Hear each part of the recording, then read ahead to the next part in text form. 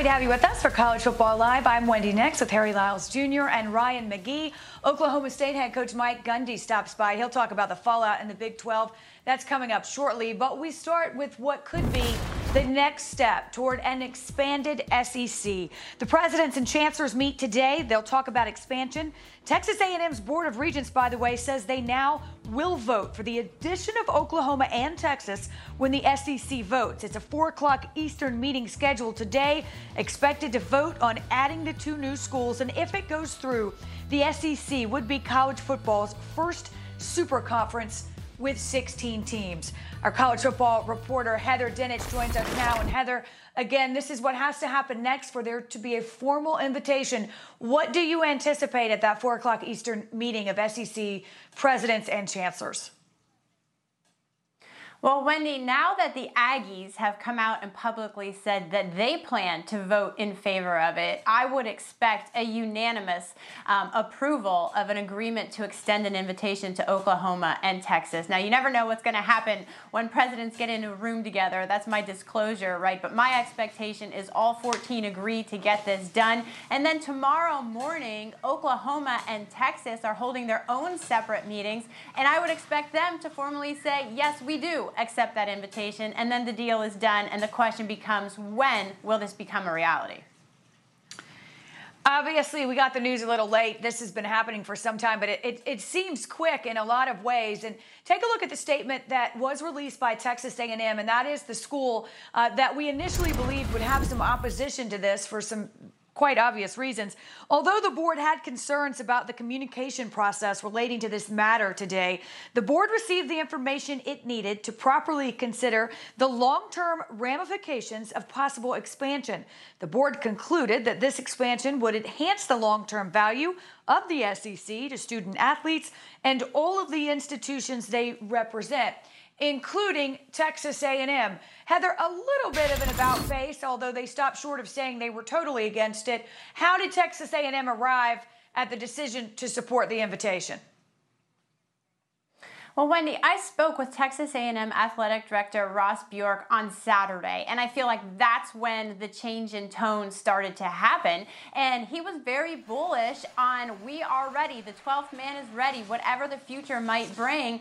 Our conference, our school, our coaches and players are ready for it. And he said any concern that they had was about the collaborative nature in the SEC. So yes, I think it's fair to call it an about face, because knowing that going into this meeting, their president has been directed by the board to vote in favor of it, is certainly a different tone than the one we heard coming out of Ross Bjork at SEC Media Days, when he said, basically, we want to be the only team from the state of Texas in the SEC. That's changed.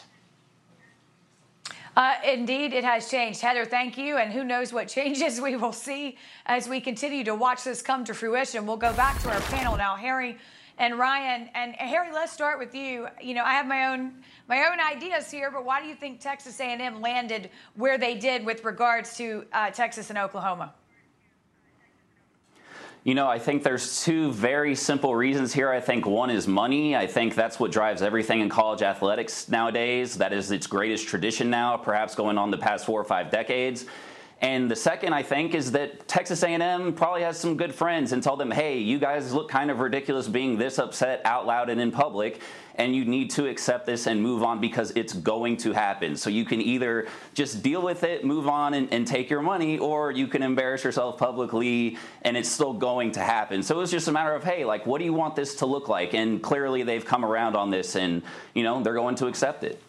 Yeah, and Wendy and Harry, this goes way back. You know, you think about some of the crazy media days we have with, you know, Philip Fulmer not showing up and talking on the speakerphone, and Steve Spurrier yelling. It got to a point where there was a meeting years ago, and Mike Slive, the commissioner of the SEC, said, stop fighting publicly.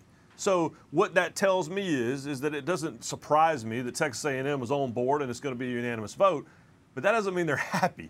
So behind closed doors is probably one conversation, but the press release is a whole other. Is it wrong that I sort of miss those days, that cattiness? I know, it's probably wrong, but I'm not going to lie. I sort of miss it. It was fun to watch. But it makes a lot of sense why you'd want to keep that behind closed doors. Speaking of which, now on ESPN.com, if you haven't already seen it, Ryan has a great article out talking about the unintended consequences of the Sooners and the Horns joining the SEC. And last week, and mind you, this was just hours before the news broke that these two schools were considering to leave the Big 12. Nick Saban sat with Marty and McGee to talk about the impact that changes in college football, including name, image, likeness, and an expanded playoff, will have on his team, and more importantly, the sport as a whole. Here's what he said. Well, and Marty, what's interesting is when you address these things, honestly, all this stuff benefits in Alabama. But your concern seems to be about the entirety of college football. No right? question. I don't think any of this stuff's going to hurt Alabama. It's all going to help Alabama. But I still don't know if it's the best thing for college football, because the best thing for college football is what's best for the players. And we don't spend enough time thinking about that. We spend a lot more time thinking about what's best for a lot of other people, whether it's financial ramifications of having more games or more playoffs or whatever it is. But I do think that those things create consequences that may not benefit the players. And look, I'm trying not to speculate here, because when you don't have precedent for what's going to happen, what you say now is probably not going to be the right thing a year from now, when you have more experience on how it impacts things. Well, if you were a conspiracy theorist, which I'm not, you might think Nick Saban had an idea about this, Ryan. But either way, I think it's a fair question to ask, what are some of the unintended consequences we might see if we end up with college football's first super conference? Well, first of all, everything I say about Saban, I have to go, all right. I mean, that's what he was doing. But unless there's a question, he had an idea what was coming. And then what was interesting was that Kirby Smart had sat in that same chair, and he talked about, yes, this is great for Georgia, but we also have a duty to schedule these games with Mercer and schedule these games with smaller schools, because it pays for the bills. I was at Southern Conference Media Day on Monday, and we're talking about Furman, we're talking about Mercer, we're talking about East Tennessee State, and these games with these SEC schools pay the bills. So, Nick Saban talked about Toledo and Kent State, and when Jimbo Fisher was in that seat after the story had broken about Texas and OU, he talked about his days at Samford. So, Harry, I think there's a real concern about, are you taking care of the entire game of college football? But listen, this is good for business for the SEC and for Nick Saban. And, hey, I co-host a show on the SEC Network. It's good for me, but I don't know that it's good for college football as a whole. Yeah, I think the group of 5 schools are definitely going to be affected by this, and that's one of the biggest unintended consequences of this. And I think the other is that, this is kind of furthering the conversation that we've had with players' rights and compensation. I mean, I feel like NIL right now is kind of a bandage on that conversation, but I feel like people are getting a little bit more progressive with the idea of like, hey, we're forming these super conferences and the money is not getting smaller and their cut is not getting bigger. And I think that, Nick Saban usually sometimes will get close enough to be like, yeah, well, it's not in the best interest of the players, things of that nature. We're getting close to this point where it's like, guys, we cannot ignore this anymore. I don't know what the revenue split has to look like, but the players have to get a cut of this. I was actually texting with a couple of players from the Pac-12 this past week and asking them, hey, what do you guys think of this? And they're like, our cut's not any bigger. So, it just kind of is taking away from a lot of those traditions, and there's no more money in their pockets. They can't win. Ryan, let me ask you this, and I've talked to various people this week, but, whether you're talking about playoff expansion, which, oh, by the way, was dominating headlines 10 days ago, or name, image, likeness, or this complete shifting of conferences, which I tell you, we'll probably see if this happens, and it looks like it will. How different will college football look 24 months from now, in your opinion? Well, I think we're headed to some form of that term super conferences. And I went back and dug out, this is how old I am. I went back and dug out an ESPN The Magazine story I wrote 10 years ago. And I talked to Roy Kramer. And Roy Kramer, former commissioner of the SEC, is the man who invented the current model. He's the one who expanded the SEC to 12 teams and did 2 divisions and added a conference championship game. And Roy Kramer said to me in 2011, he said, the ideal number is 16. It's not 14, it's not 12, it's certainly not 10 or 8. 16 is the right size. It's not too big if it has the right number, right type of schools, and it's not too small. And so he said then, if you think this is over, you're crazy. This is all going to go to 16 teams. So the question is, Is it 16 teams in 4 conferences or 5 conferences? And is this an NFL light breakaway like we saw the NCAA breakaway from the NAIA 100 years ago? It's there's no way to know. To quote Nick Saban, I'm not going to speculate, but it's certainly going to be a lot different. Yeah, Ryan, and the other thing I think about that too is that this would not seem so seismic if it wasn't Texas and Oklahoma, right? It's not like Baylor and Texas Tech are going over to the SEC, because if they were, we'd be like, oh, well, this is interesting, but it wouldn't seem like such an intimidating thing, right? Like, this is like Kevin Durant going to the Warriors. Everybody, you just look at this and it's like, oh my gosh, like this is something just absolutely different. And I think that's why we've got everybody on their toes now. Well, we certainly do, and I do think that this is going to continue. I mean, we've talked about it all week, and that's not likely to change as we watch this evolve, and change will be the operative word there. Guys, thank you. Speaking of operative words, you could certainly argue there was bedlam in the Big 12 this week, understandably so. Oklahoma State's Mike Gundy gives his thoughts on the state of college football when we come back.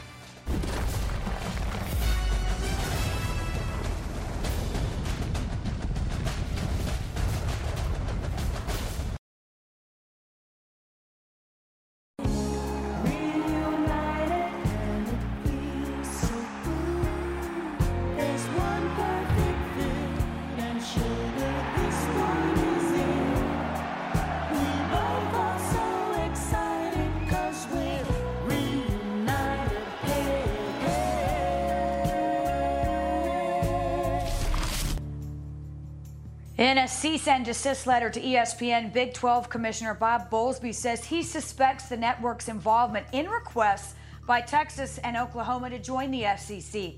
Bowlesby also says ESPN is manipulating other conferences to poach members of the Big 12. To that effect, ESPN said in a statement that Bowlesby's claims have no merit. ESPN does own the SEC network, and starting in the year 2024, also owns SEC football broadcasting rights. ESPN also has a deal with the Big 12 that runs through 2025. Here is how the Big 12 would look if Texas and Oklahoma make their way out. With those 2 teams gone, the conference is left with just 8 teams. Iowa State on top of the standings last year. They were 8-1 in Big 12 play.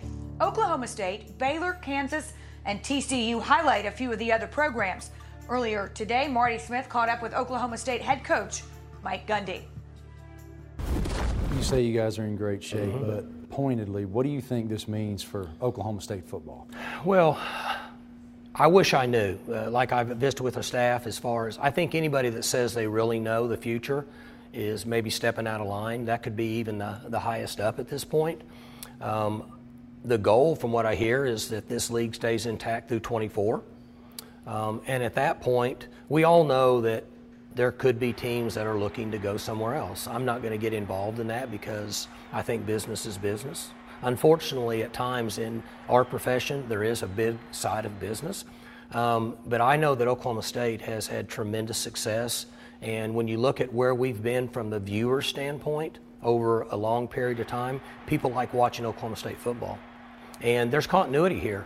Not to pump up my own tires, but I've been 17 years here.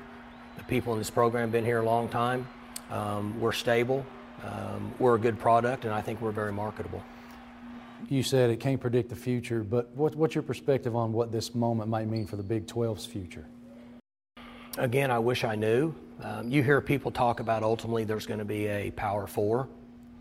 In my opinion, if I was in meetings or behind closed doors, would I say that that's a probability? I'd say yes.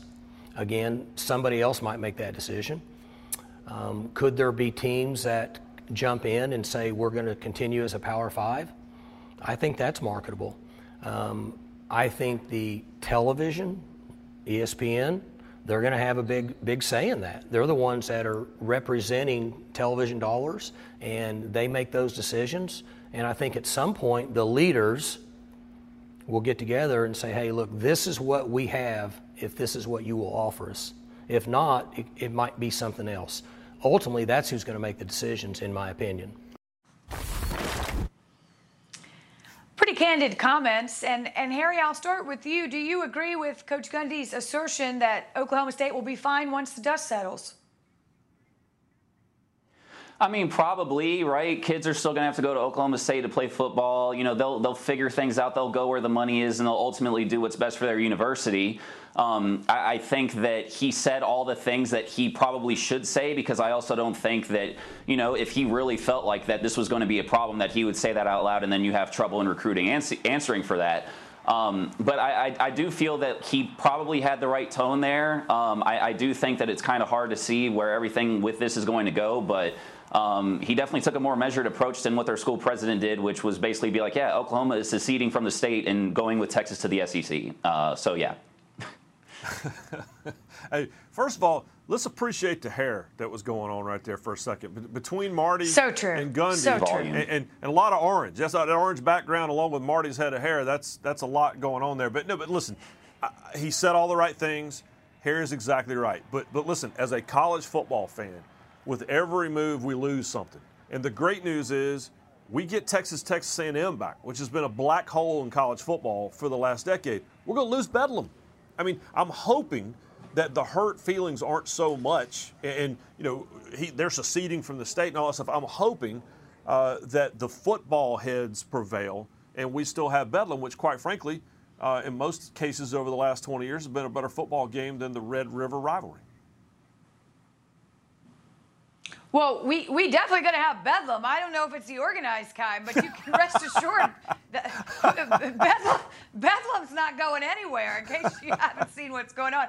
No, but listen, Ryan, these schools, rock in a hard place to some extent, although, again, you know, things will be all right once we figure this out. What do you do if you're the remaining Big 12 teams? Because they do have some decisions to make. Well, I keep thinking about TCU. Since 1995, if you add the Southwest Conference in there, they've been in 6 conferences. And I'm including the Big East in there. They joined the Big East for about 90 minutes right before the Big East imploded on itself. So they have a plan because they have been here before. They've had the rug pulled out. They were independent for a minute. They've had the rug pulled out from underneath them so many times. I guarantee there's a plan. And that's why I can't believe the Big 12 hasn't had a plan for 10 years. The reason that the conference is in this situation, 10 years ago, I mean, I talked about it in the first segment, we were all told, you know, there's another big tectonic plate shift coming. You know, you got to get to 16 teams. You certainly can't go in reverse back to 10. In 2014, when TCU and Baylor, neither one of them were picked for the playoff because there wasn't a conference championship game. I still cannot believe that all of these schools, BYU, East Carolina, Memphis, USC, or UCF, USF, Tulsa, everyone who's called me on the phone, Houston, SMU, saying, yeah, we'll join. I can't believe there wasn't some sort of move there, and that's why the Big 12, which hasn't been 12 in a decade, was vulnerable for all of this. Yeah, Ryan, you're right. I mean, you know, calling Houston now seems like a good idea because what other options do you have? I mean, I think what this does now is if you are the rest of these schools, you kind of just have to you have to have a completely open mind. Like if somebody brings something up to you, whether it's going to another conference that is, you know, bigger or even a step down, you have to consider what is going to be the best for your university because what other kind of options do you really have? And I think that, you know, it would be interesting to see if there's going to be a group effort here by the remaining teams, but I think that a lot of these institutions, you know, as they've come together later in the Big 12, might have instances where they decide to go, hey, to the ACC, if they get invited to the Big 10 or Pac-12, but I think right now everybody, you can't say no to anything. You have to explore all options because you have no others. Well, it's a game of musical chairs, bottom line. Somebody very well could get left out, so you better answer the phone when it rings. Listen, it'll be ringing all day on Saturday across the NFL for the first time ever. All 32 teams will practice at their respective sites, and we'll have coverage from every single one, 9 a.m. to noon Eastern, 4 to 5 on ESPN, and then 3 to 5 Eastern on ABC. It's called NFL Live, back together Saturday. It is also available on the ESPN app. Still to come, in case you missed it, tonight, draft night in the NBA. Never too soon to talk about the NFL draft 2022, that is. We'll take a look at some rising stars in college football, names you need to know, next.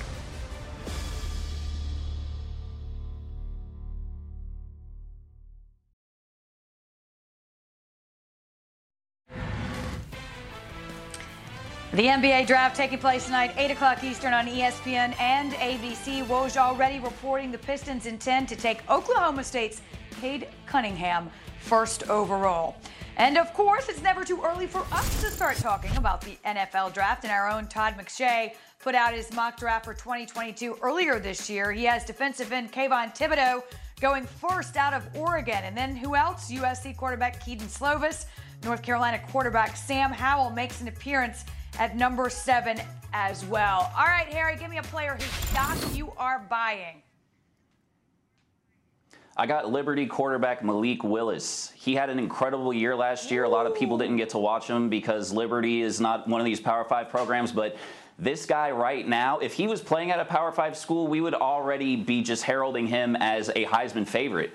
And honestly, I was there earlier this week up in Lynchburg and got to see the guy work out. He has honestly got just the most sturdy build I think that I've ever seen on a quarterback that's that nimble.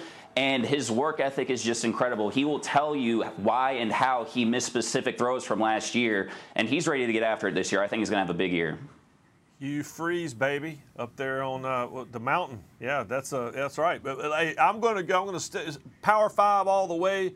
But the number 3 pick, according to that board, Derek Stingley Jr. And we saw that Marty McGee, we were recording our preseason shows. We had a chance to sit down with him. And here's the most important thing you needed to know. Other than the fact that he takes the ball away from you, he knocks you down, he's going to wear number 7 this year. That's Leonard Fournette. That's the Honey Badger. That's Jamar Chase. That's the number that goes to the best player at LSU. And he's mad about last year. Patrick Peterson, lucky number 7, fellas. We're back tomorrow at 4:30 Eastern. See you then. Don't forget, SEC meeting right now to talk about inviting Texas and Oklahoma.